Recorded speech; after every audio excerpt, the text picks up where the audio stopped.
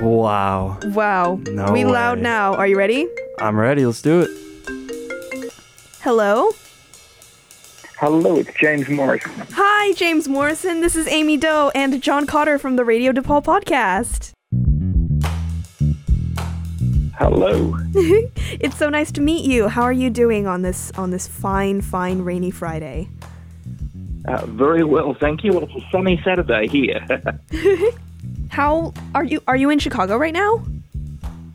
No, I'm heading to Chicago shortly. I'm actually in Melbourne, Australia at the moment. Oh my goodness. Wow. The concert is on Monday, correct? That's correct, yeah. How is that usually about the time frame? Yeah, sometimes a lot closer than that. I'll actually get in a day before, so often I come in just on the day of the concert. Wow, that's incredible. Shall we get started? Yes, Let's do it. let's. Could you please start by introducing yourself and talking a little bit about who you are, what you do, and why you're coming to Chicago? Okay, well, I'm James Morrison. I guess the simplest way to describe myself, I wear a number of different hats, is I'm a jazz musician.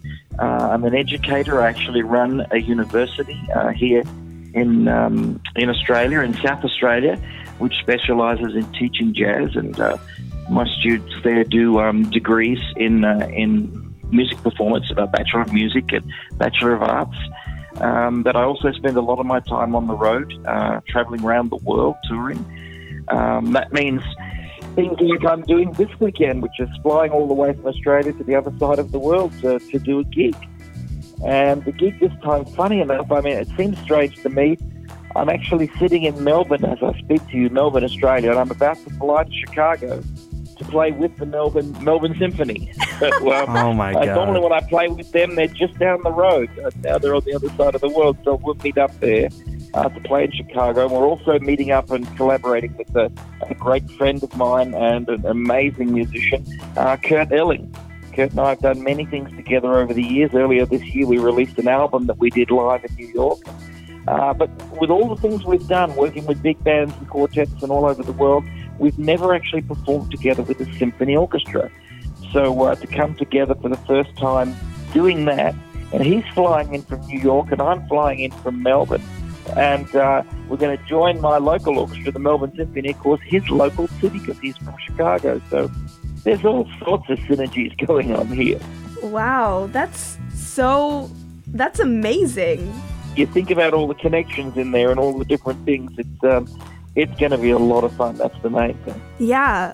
Have you ever been to Chicago before?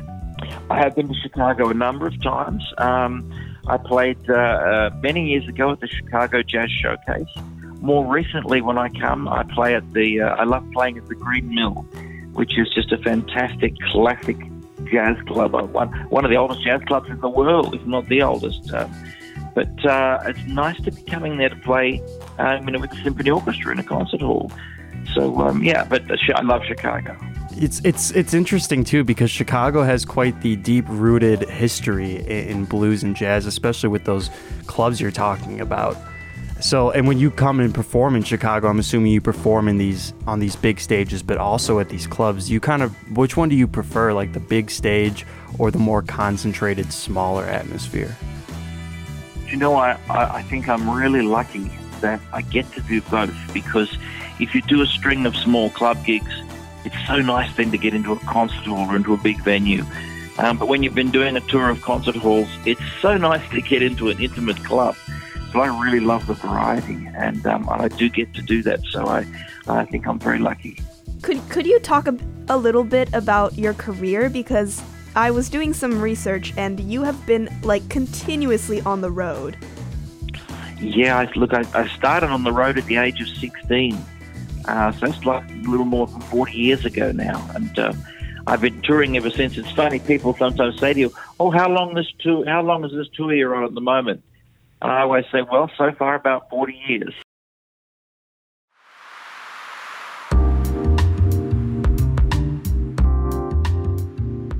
But I do spend a lot of time on the road. I think that's part of, a musician's life, but particularly a musician from Australia, because so much is happening in the rest of the world, and I'm so far away. from that. We have plenty going on in Australia, but if you want to be, part of the scene around the world, so I spend a lot of my year going backwards and forwards. I could just sort of go over to the other side of the world, and spend a few months in Europe and spend a few months in the States. But because I have my school back here in Australia, which I'm very dedicated to, I need to be here often. So it means going backwards and forwards. It does lead to some silly things. And when I say silly, I love them. But I mean, this weekend I'm flying to Chicago for one night and then going back to Australia. And I do things like that often. As a few weeks ago, I went to France just for one night and back. So a lot of time traveling, but it's all worth it when you get there. How the hell do you cope? Like, with that time difference? I just, can't fathom that. Well, it's actually easier to go to a place for one night than it is to go for, say, 4 or 5 nights. Because 4 or 5 nights, you're jet lagged most of the time and you're just getting onto the right time, say, towards the end of the week. And then you go back and do it all again. But when I go just for one night like this, I just arrive and do a rehearsal, do the gig, have a sleep, and then get back on the plane. So I actually stay on Australian time. So although, flying that far and flying that much in a couple of days knocks you around a bit, but you don't ever really change time zones. So I'll just do the concert in, I'm trying to think what time of day it will be for me. I'll probably be doing the concert at 6 in the morning for me. That's okay. It's like a quick blur. It just happens in a day.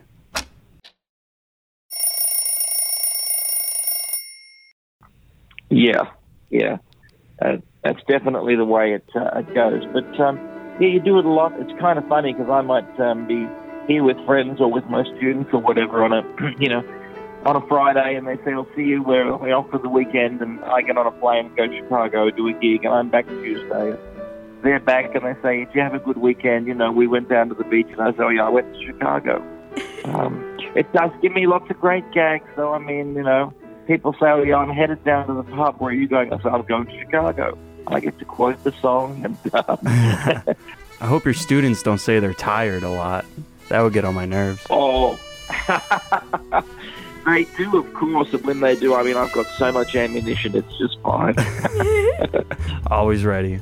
And could you talk a little bit more about your school? I understand that you do a lot of work in music education for all ages, and especially in the U.S., music education and arts education is something that is severely underfunded and under-recognized, especially at the elementary level. Absolutely. Well, I spend a lot of time with all the touring I do, and not just in Australia, but all over the world. I try as often as I can to visit a school. Even this trip to Chicago, there isn't time, but if I had one extra day, the thing I'd be looking to do is go and visit a school. And so, or more than one if I could. So I do a lot of that, and I have for many, many years. I find that, unfortunately, one of the things that seems to be quite common is if you have a vibrant music program and lots happening in a school, it's not because it's part of the curriculum or because that's what you get in schools or it's part of the system.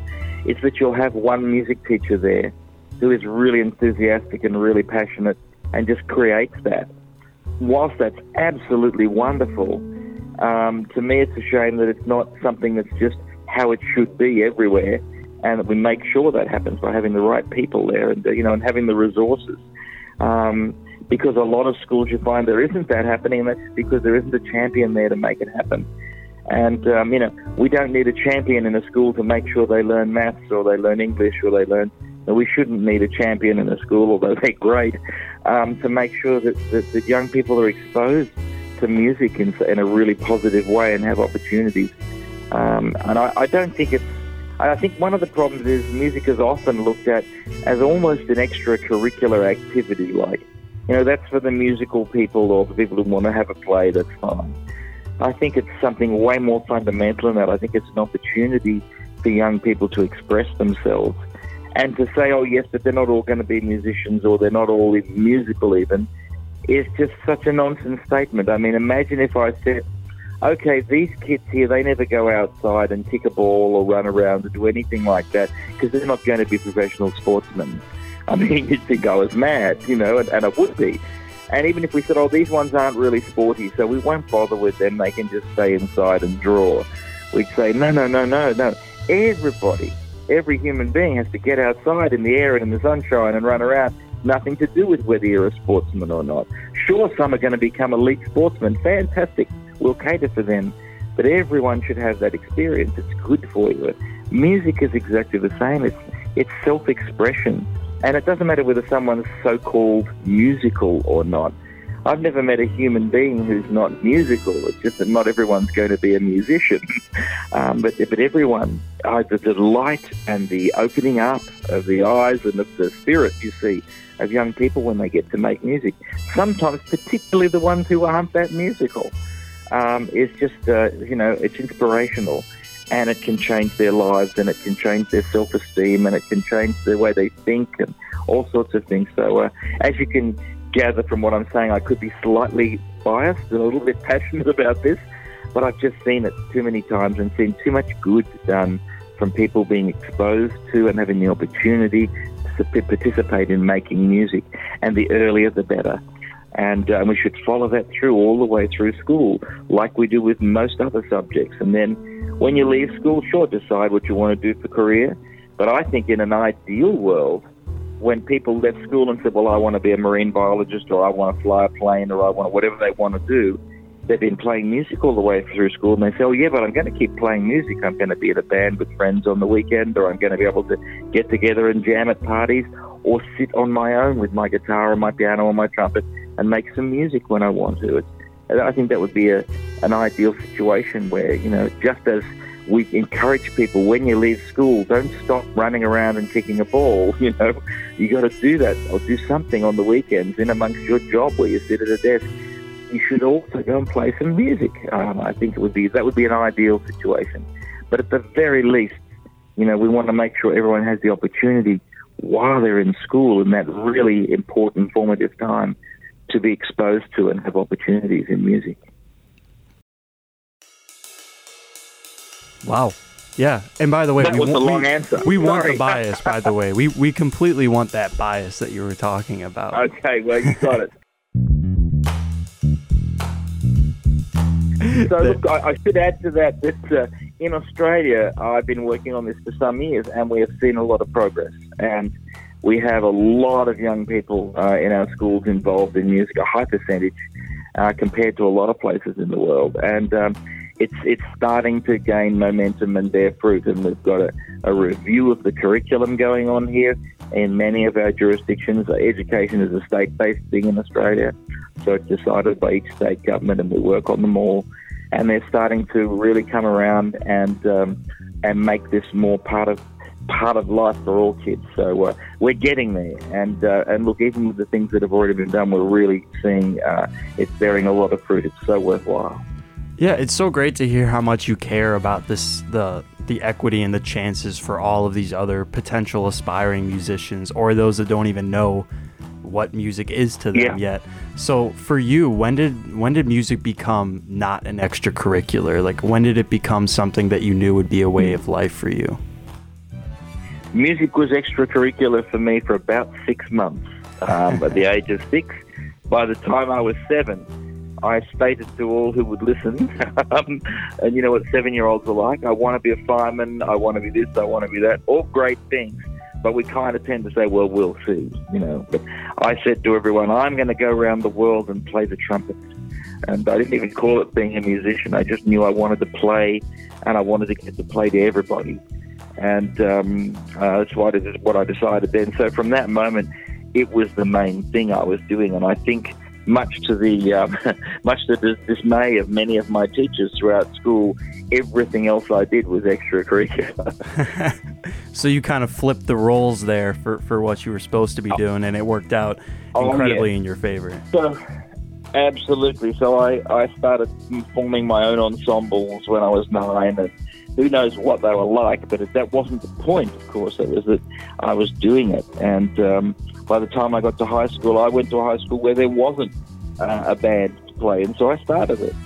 And they still have a band at that school. They got 3 at that school now, but it was just that was the main thing I was doing right through school. And I started working professionally when I was 13 anyway. While I was in school, I was playing nightclubs 4 nights a week and going to school in the daytime. So school was very extracurricular. And you mentioned earlier how important it is to have good teachers that believe in you, especially when it comes to arts and the music. Are there people like that in your life? Absolutely, yes, and it's so important. It's essential to have mentors, to have role models, to have people to take that thing that the young people are so ready to be inspired. And a lot of the time when sort of society may, wring their hands and say there's not enough passion or inspiration or whatever they're looking for in young people, they're so ready to be inspired, but they do just often need a bit of guidance and someone to sort of present them with an opportunity to be inspired. And so those mentors, those teachers are so important. And I was very lucky early on to have a number of people come into my life that were like that about music and be able to guide me. And it's almost like a baton that gets passed on along the way.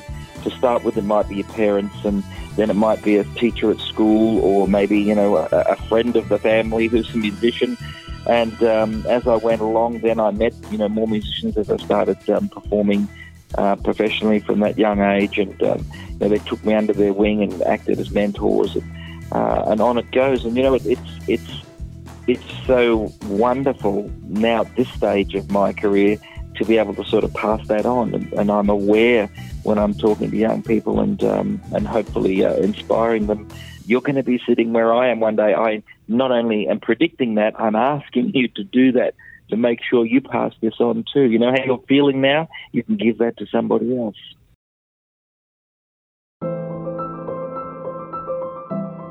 I was doing some Googling about you, and I stumbled upon your YouTube channel. And I found this incredible video called Julian Lee, James Morrison, and Don Burrows, in which you were playing the piano and Don Burrows was sitting in his chair with one hand on the keyboard and the other looking at you while you were playing.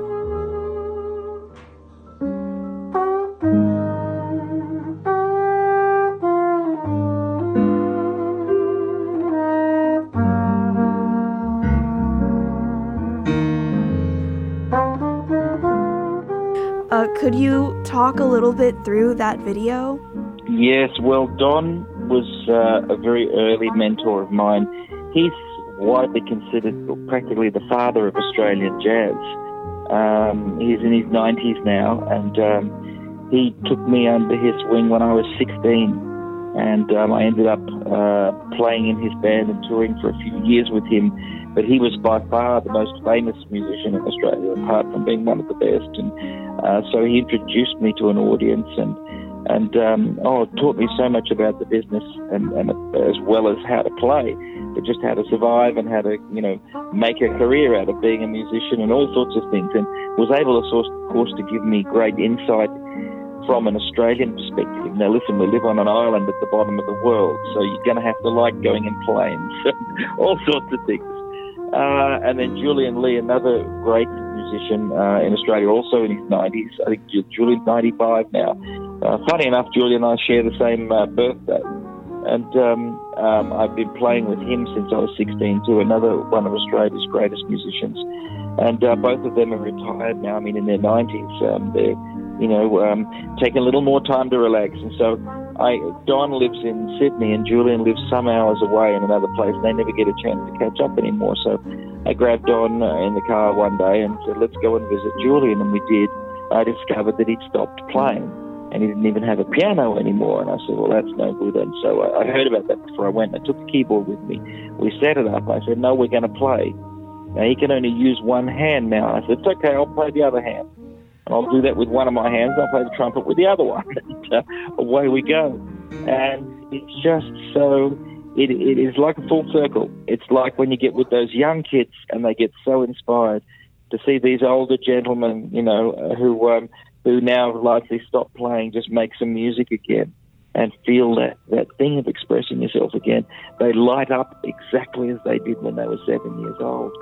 And it's amazing. In fact, a few years ago, Don had a stroke, and he lost a lot of his memory, and he was very sort of shut down, very uncommunicative, and they said, he's not doing really well. We don't know how he's going to come out of this. I got his clarinet out and put it in his hands, and he didn't remember how to play it.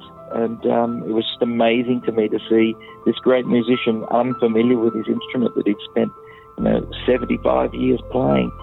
And I just gave him a couple of tips, and I thought, this is mad. I'm sitting here giving a lesson to my mentor. But something clicked. When he started to play, suddenly it all came back, and he started to play. And with the knowledge on how to play and with that expression of music, back came a whole lot of his memory, and most of all, back came his personality. And it was like he was back with us. And from there, he just went up and up, and he's been fine ever since. So the music was the key to unlocking something in him that brought him back from the brink. And I've just had the great privilege to be somewhere where music did something wonderful to someone. So many times in my life that I almost feel like where there's a problem, well, quick, let's get everyone to make some music. That's going to make it a whole lot better.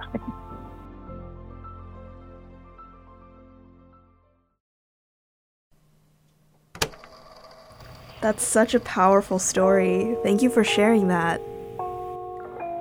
Not at all. Thank you for the opportunity.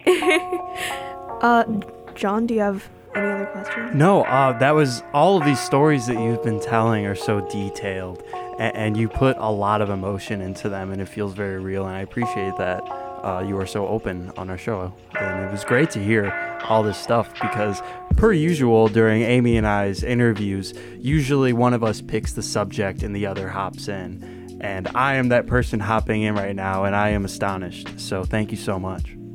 Oh, thank you. No, it's been great to talk to you. Yeah, I guess, coming to Chicago to play with the Melbourne Symphony, and then one of Chicago's great, exports, Kurt Elling, is just another example of one of the things that I think music does best, and that I've been able to do all of my life. And it's that it brings people together. I guess I'd like to say to anyone listening to this, because there'll be musicians listening, and there'll be a whole lot of people who aren't musicians, and anybody could be listening, is this, that rather than thinking next time you're listening to some music, whether you're the one playing it or whether you're in the audience, I'd like to give you this idea to ponder, that an experience I have when I play, which is rather than there's a performer and there's an audience, it's that we're all in the room together, really having the same experience. Because the experience I'm having, the greatest experience I'm having is not playing an instrument. It's hearing the music that comes out when I do. And that's exactly the same experience the audience is having. So I really feel like at its best, and isn't that what we want all the time, when music is performed, everyone in the room's having the same experience. The music is the experience we're having. And okay, one guy happens to be holding a trumpet, big deal. It's that's not the main thing. And so whenever you go to a performance, if you can walk in with that idea, whether you're the one holding the instrument or not, we're all coming in here to experience what music does to the human spirit, to the human soul, then that's really what I would, love to think happened every time music is played. Well stated. I think that is a beautiful. Okay. I think that is a beautiful note to end on. Thank you so much, James. Okay. Yes, thank you. Wish you the best of luck coming to Chicago and going back in a day. That sounds very treacherous. I wish you the best. Thanks very much. Safe travels. Thank you. Bye-bye. Bye-bye. Thank you. Oh my God. Wow, we have a lot to Do you think we need to there. cut this up? We'll see. Okay.